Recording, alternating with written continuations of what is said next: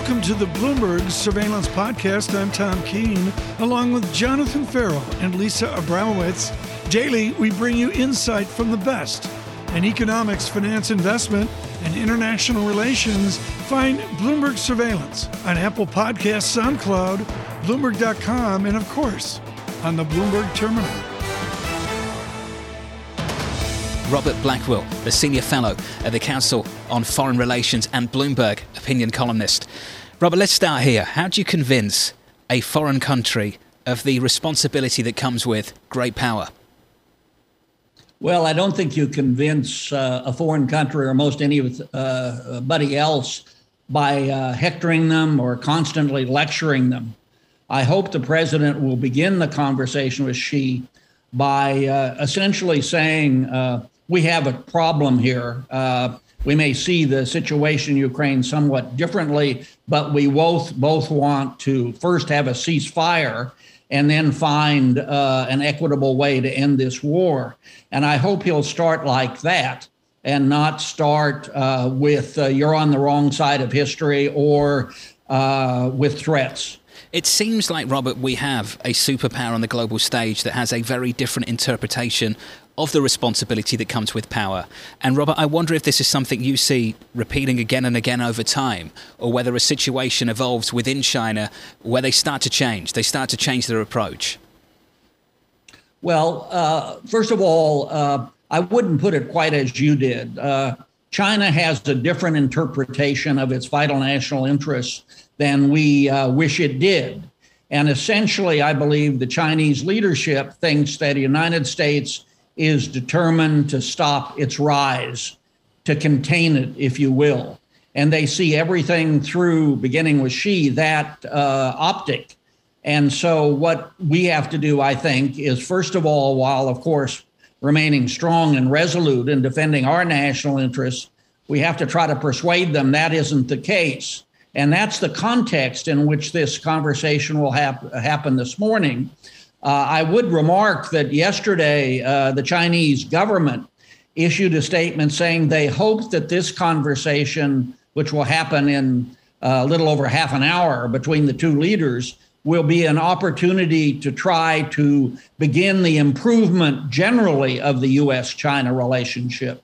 So I hope that's, in fact, the perspective the president has, while, of course, making the points that China will, if it seeks to support Russia to get around the sanctions, will itself have a serious cost. Ambassador, do you think that it's realistic for China to want to send weapons, to want to send military support to Russia? Well, again, we don't know, I believe, whether that's actually happened. We have a leak from, or at least perhaps even an on the record from the U.S. intelligence community that Russia asked for such weapons. We don't, I think, have a leak of what the Chinese response was. But certainly, if it makes a decision to supply Russia with weapons in the context of this war, it will be a further very serious blow again on U.S.-China relations, the most serious one in many, many years. Ambassador, I noticed a line in one of your recent Bloomberg opinion pieces that really stuck out to me. Russia will remain a threat so long as Putin leads it. China will remain a challenge irrespective of its leader. That is a much longer term view. And how do you think the immediate need to focus on Eastern Europe detracts from a longer term strategic pivot towards China, toward Asia? Well, my colleague Richard Fontaine and I wrote a recent op-ed for Bloomberg exactly on this subject. There was a bipartisan agreement in Washington, one of the few, one might say, sadly, that the United States should reorient its foreign policy toward Asia.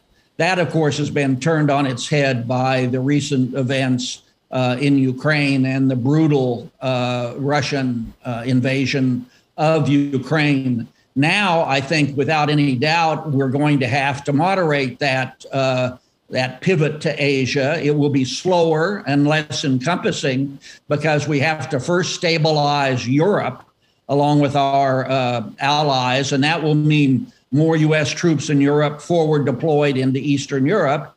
And we have to, I think, do more in the Middle East. Since the Obama administration, Middle East friends of the United States have been convinced we're leaving the Middle East. We have to disabuse them of that notion. And it's only if we can have stability in the Middle East and in Europe to a much greater extent than at present will we be able to make a full-fledged pivot to Asia.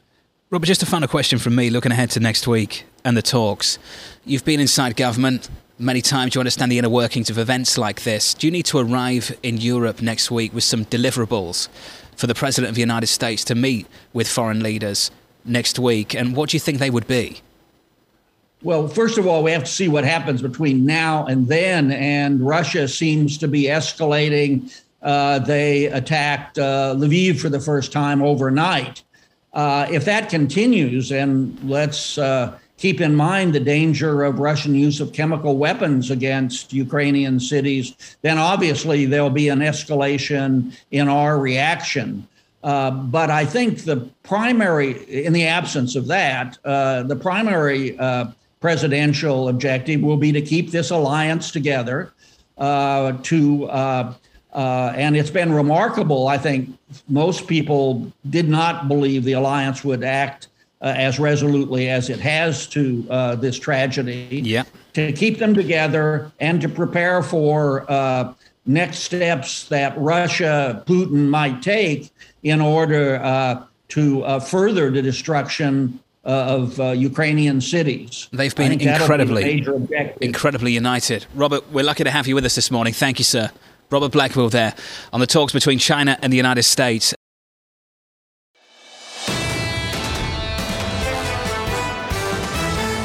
Mike Schumacher, the global head of race strategy at Wells Fargo, joins us now. Mike, have you been surprised by how much weight we've added to the front end of the yield curve? And are you surprised to some degree how easily we've shaken off some of the comments of this Fed this week? I have been surprised, John. It's been just amazing, frankly, to watch the action in the front end of the U.S. And it's driven by so many factors. The Fed, other central banks to a degree, the inflation outlook. But the front end's been incredibly volatile. And sure, yields are up a ton. We thought they'd be up a bit, but they've blown by our expectations. There's not much doubt about that. The curve is starting to get messy, Mike. 7-year yields above 10s. Saw a bit of that with 5s, 3s almost going there, threatening to do that yesterday morning. The yield curve is starting to invert. It's flatter at the long end. 2s, 10s, 23 basis points. 2s, 30s, let's call it 52, down 4 basis points today again. How do you think that evolves in the coming months, Mike? It's flatter still. If you look at the forward rates, John, they'll price, let's say, 2s, 10s to be completely flat in 3 or 4 months, something along those lines. I think it could actually invert before then. We've been telling clients, you've got to think outside the box a bit here. This is an incredibly unusual situation. The inflation backdrop is unique in the last 30 to 40 years. It's possible 2s, 10s inverts to the tune of 50 basis points or more by the end of the year. But as far as the path forward, flatter, more painful for a lot of institutions. So, Mike, a lot of people are wondering whether an inverted yield curve still means a recession. And I'll go a step further. Does an inverted yield curve in and of itself cause a recession, as we were talking about the potential earlier today? What's your view on this? I'd say no to both, Lisa. So there was a very good relationship between curve shape and future economic growth, let's say prior to the financial crisis. Since then, the central banks have been so active buying bonds, they've really broken that link. So the ability of the curve shape, let's say, to predict GDP growth out 12 months, 18 months, that's diminished a lot. So I wouldn't worry so much about the predictive power. But I think the second question is really interesting in terms of, does a flatter curve help cause a recession? And it probably contributes, in particular, when you think about the financial sector. If your basic business is borrowing long and you say, well, what can I do? Or you want to borrow long, you want to lend short or flip it around, you can't really do much if the curve is flat. So that intermediation function doesn't work very well. And I think that takes away a lot of profitability opportunities for banks and even for the shadow banks. So a flatter curve is tough for financials, and therefore it's tough for the whole system. And there's also an additional yield curve that Tom Tsouras of Strategas, who was on our show earlier this morning, was talking about, that if you see the Fed funds rate get higher than that 2-year rate, that actually hurts the people who need it the most. And what you get is a causative effect on Main Street. I'm wondering from your perspective, whether you agree with that, whether you think the Fed should back off from raising rates as much as perhaps they're talking about and lean more heavily on the balance sheet. No, I don't actually. When you think about let's say the inflation backdrop right now, it's terrible. And I think if you talk to most people out there in the US, and we all do this in our daily lives, inflation is everywhere. You can't really avoid it. So what the Fed needs to do very simply is step up and fight inflation. That's very abundant from an economic perspective. It's very clear from a political perspective. That's what the Fed needs to get done, is to fight inflation, put that genie back in the bottle. So it needs to raise the funds rate a number of times. It can't focus simply on the balance sheet. The balance sheet's a nice add-on, but it really has to lead with Fed funds, in my opinion. Well, let's talk further about the balance sheet, which Jerome Powell did not really get to do much on Wednesday. Maybe he will more next week when we hear from him twice. But he basically equated that runoff to the equivalent of a hike. How do you view it, Mike? Yeah, I think the Fed struggles in terms of that equation. From my perspective, it's a little bit different. We may as well compare apples to bananas. Doesn't make that much sense. But what the balance sheet does, in our view, is really addresses risk appetite very directly. So if you think about the basic trade during the year of quantitative easing, it's pretty simple. When central banks buy more bonds, you're supposed to buy more stocks. That's worked really well.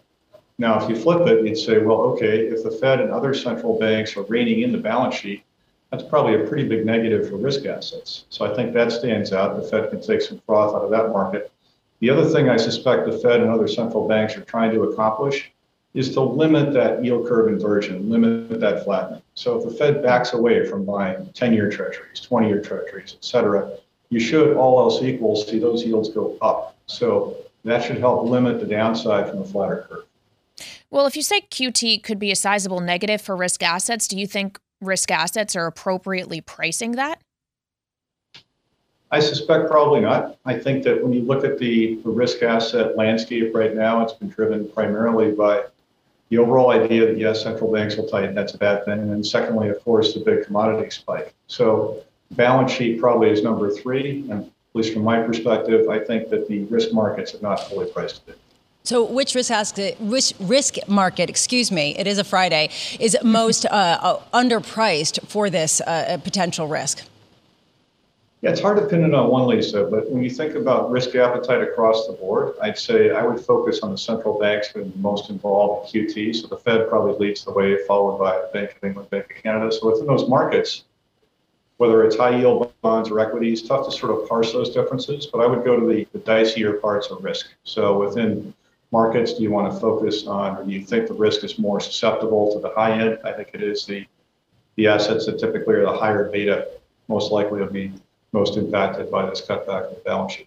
The reason why I ask, Michael, is because there's a lot of disagreement about how much momentum there is in the U.S. economy to withstand the potential for 2.8% Fed funds rate, to withstand some of the rate hikes that you and others are saying is absolutely necessary in order to curtail what you see as dangerous inflationary pressures. So at this point, do you think that the Fed can actually orchestrate a soft landing at a time when there are diverging viewpoints and diverging data points underpinning the economy? It'll be very difficult to pull off a soft landing. I think, Lisa, it was always going to be a challenge when you think about the massive amount of stimulus in the system over the last couple of years, both monetary and fiscal, the rebound from COVID, on top of that, the commodity spike.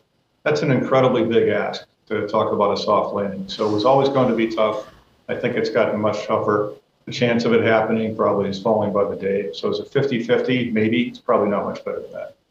All right, Mike, we've talked about risk assets. We've talked about the bond market. Can I just get your thoughts quickly on the dollar, which in light of everything we heard from the Fed this week is heading for its biggest weekly decline since early February? Yeah, we think that's a mistake. We're actually dollar bulls. And it's interesting. You can think about this from two perspectives. Really, if you look back over the last couple of years and also just over the last couple of months, the dollar has emerged as the top safe haven. So that should be a win if the Ukraine situation intensifies, which seems likely over the next month or two.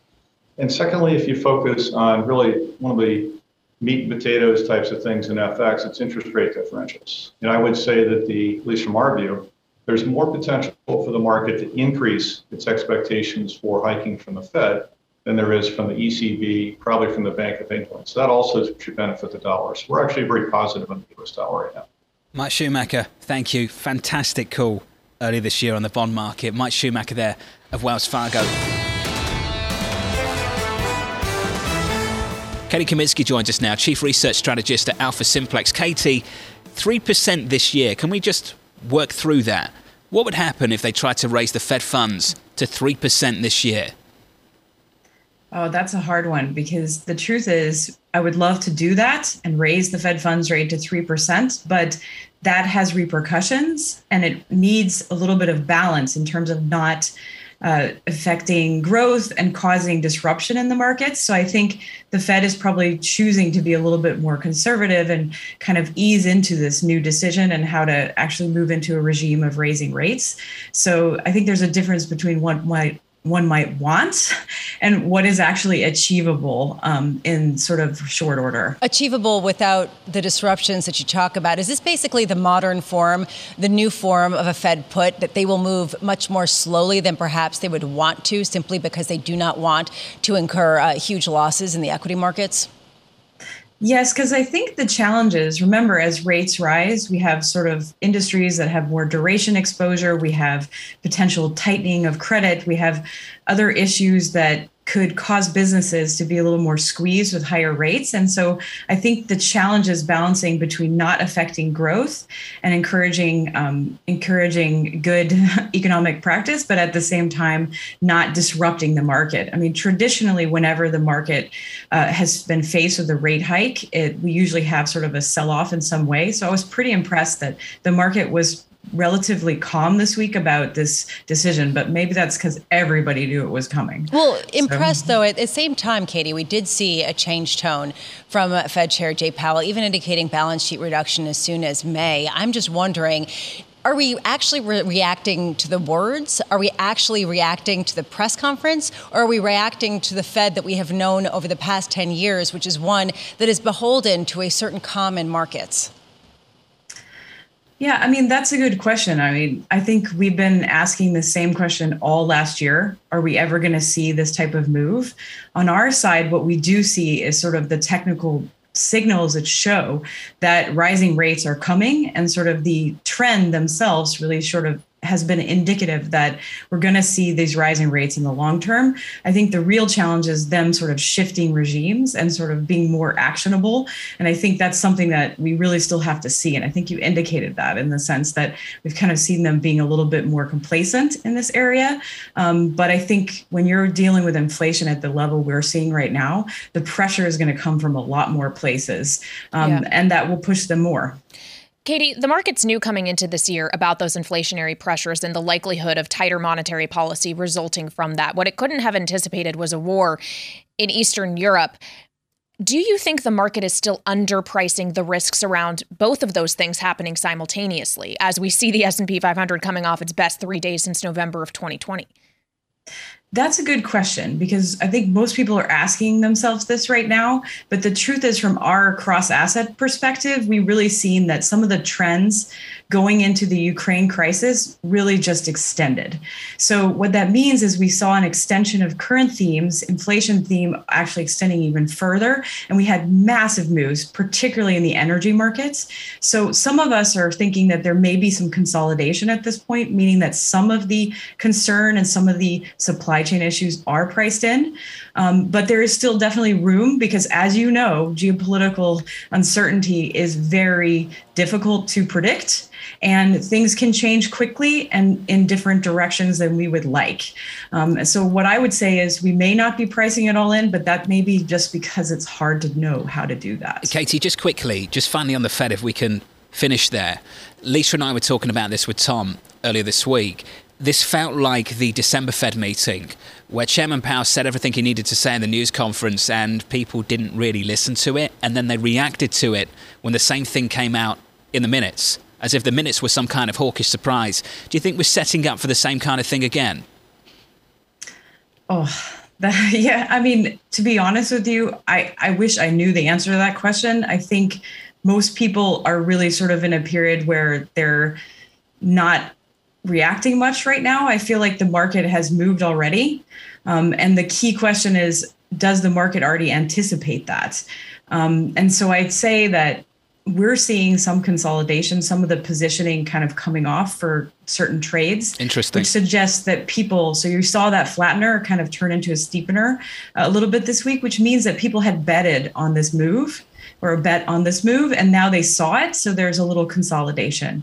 What I'd say is short term, respite, a little bit of back and forth, and then more focus on the next time we have an opportunity for a hike. Kelly, thank you. Kelly Kaminsky of Alpha Simplex.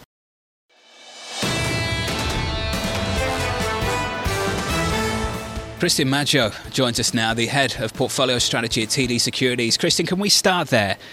With Saudi Arabia over the murder of Khashoggi, you remember people stepped back from Saudi Arabia and then they were back in Riyadh 12 months later. This feels different for a lot of people. Do you agree with Blue Bay there, that line, that Russia will be in the isolated wilderness for a long time to come? A regime change in Russia is probably a prerequisite for reinvestment for many. Yeah, I think I agree with that statement. The two situations are very different because the Saudi case was against one single person, while here we're talking about a whole nation, and I'm talking about Ukraine being involved. But there will probably be some money coming back. Probably some money will not leave at all. But the problem is, even when you remove sanctions, what's the reputational risk of being associated to a regime that by many has been considered to be a murderous and genocidal one? So, Christian, what is the contagion risk to other emerging markets, given the fact that this isn't going away, certainly not in the financial world, for a long time? Well, first of all, we see contagion right now through risk aversion and through commodity prices. Commodity prices were already on the upside, but they are definitely getting pushed much higher because Russia is a great commodity producer, energy, agricultural, metals. So that's not going to go away immediately because we have just too many supply side disruptions involved in this conflict. Then you can have a default, a Russian default that everybody's talking about. And that's another risk. Well, but the market views that as a lesser risk today than it did yesterday, Christian, on the news that Russia sent that $117 million payment to JP Morgan, who then sent it on to Citi. We don't know where it went after Citi, and yet we've seen Russian CDS coming in substantially. Is the market being overconfident? No, you're right. The point is, what you're talking about is two coupon payments that were due a couple of days ago. So they were already paid with some delay, which is not a very good sign. But we have numerous more coupon payments and redemptions coming due in the rest of the year and over the next 12, 18 months. So the 28th and the 30th of March, we'll see another couple of interest payments worth about $190 million. So the market will be, holding its breath for quite some time every time these payments come due. Christian, in the meantime, I wonder how you think the global pool, let's say, of central bank reserves and the denomination of them is going to evolve in the coming months. If you were a central bank governor, a leader of, let's say, a state with questionable leadership in the eyes of the West, what you would do with your dollar reserves right now? Well, you're quite right. First of all, I wouldn't want to be on the bad side of the U.S. That has weaponized the international reserves in a way of freezing dollar assets. The first point is, where do I diversify my reserves into euro? But the euro is also subject to the same risks. Then you can go into renminbi, but renminbi is not really a currency that you can just yet use for international payments. So it's a bit of a conundrum. Maybe gold, you can be in physical gold, but that's not as liquid as currencies. So wherever you go, the dollar is the global reserve currency, and for a good reason. Christian, do you think that there still is a very real risk, going back to the Russian default scenario, that the payment could get stuck in the pipes? I mean, this has been something that we've been talking about. We really haven't seen this before. Are there bigger implications for this? Yes, that's probably the biggest risk, because Russia has demonstrated to have, at least for now, willingness to pay. They definitely have the capability to pay until they drain the cash available in these frozen accounts. the question is it even a default if a payment doesn't reach the bondholders, not because the debtor didn't make the payment, but because there are restrictions and international sanctions? I think this is completely uncharted territory, and it will be very controversial, but the risk is very real. Christian, we've got to leave it there. This is a fascinating conversation. We'd love to continue it with you. Christian Macher there of TD Securities. This is the Bloomberg Surveillance Podcast. Thanks for listening. Join us live weekdays from 7 to 10 a.m. Eastern on Bloomberg Radio and on Bloomberg Television each day from 6 to 9 a.m. for insight from the best in economics, finance, investment, and international relations. And subscribe to the Surveillance Podcast on Apple Podcasts, SoundCloud, Bloomberg.com, and of course, on the terminal. I'm Tom Keene, and this is Bloomberg.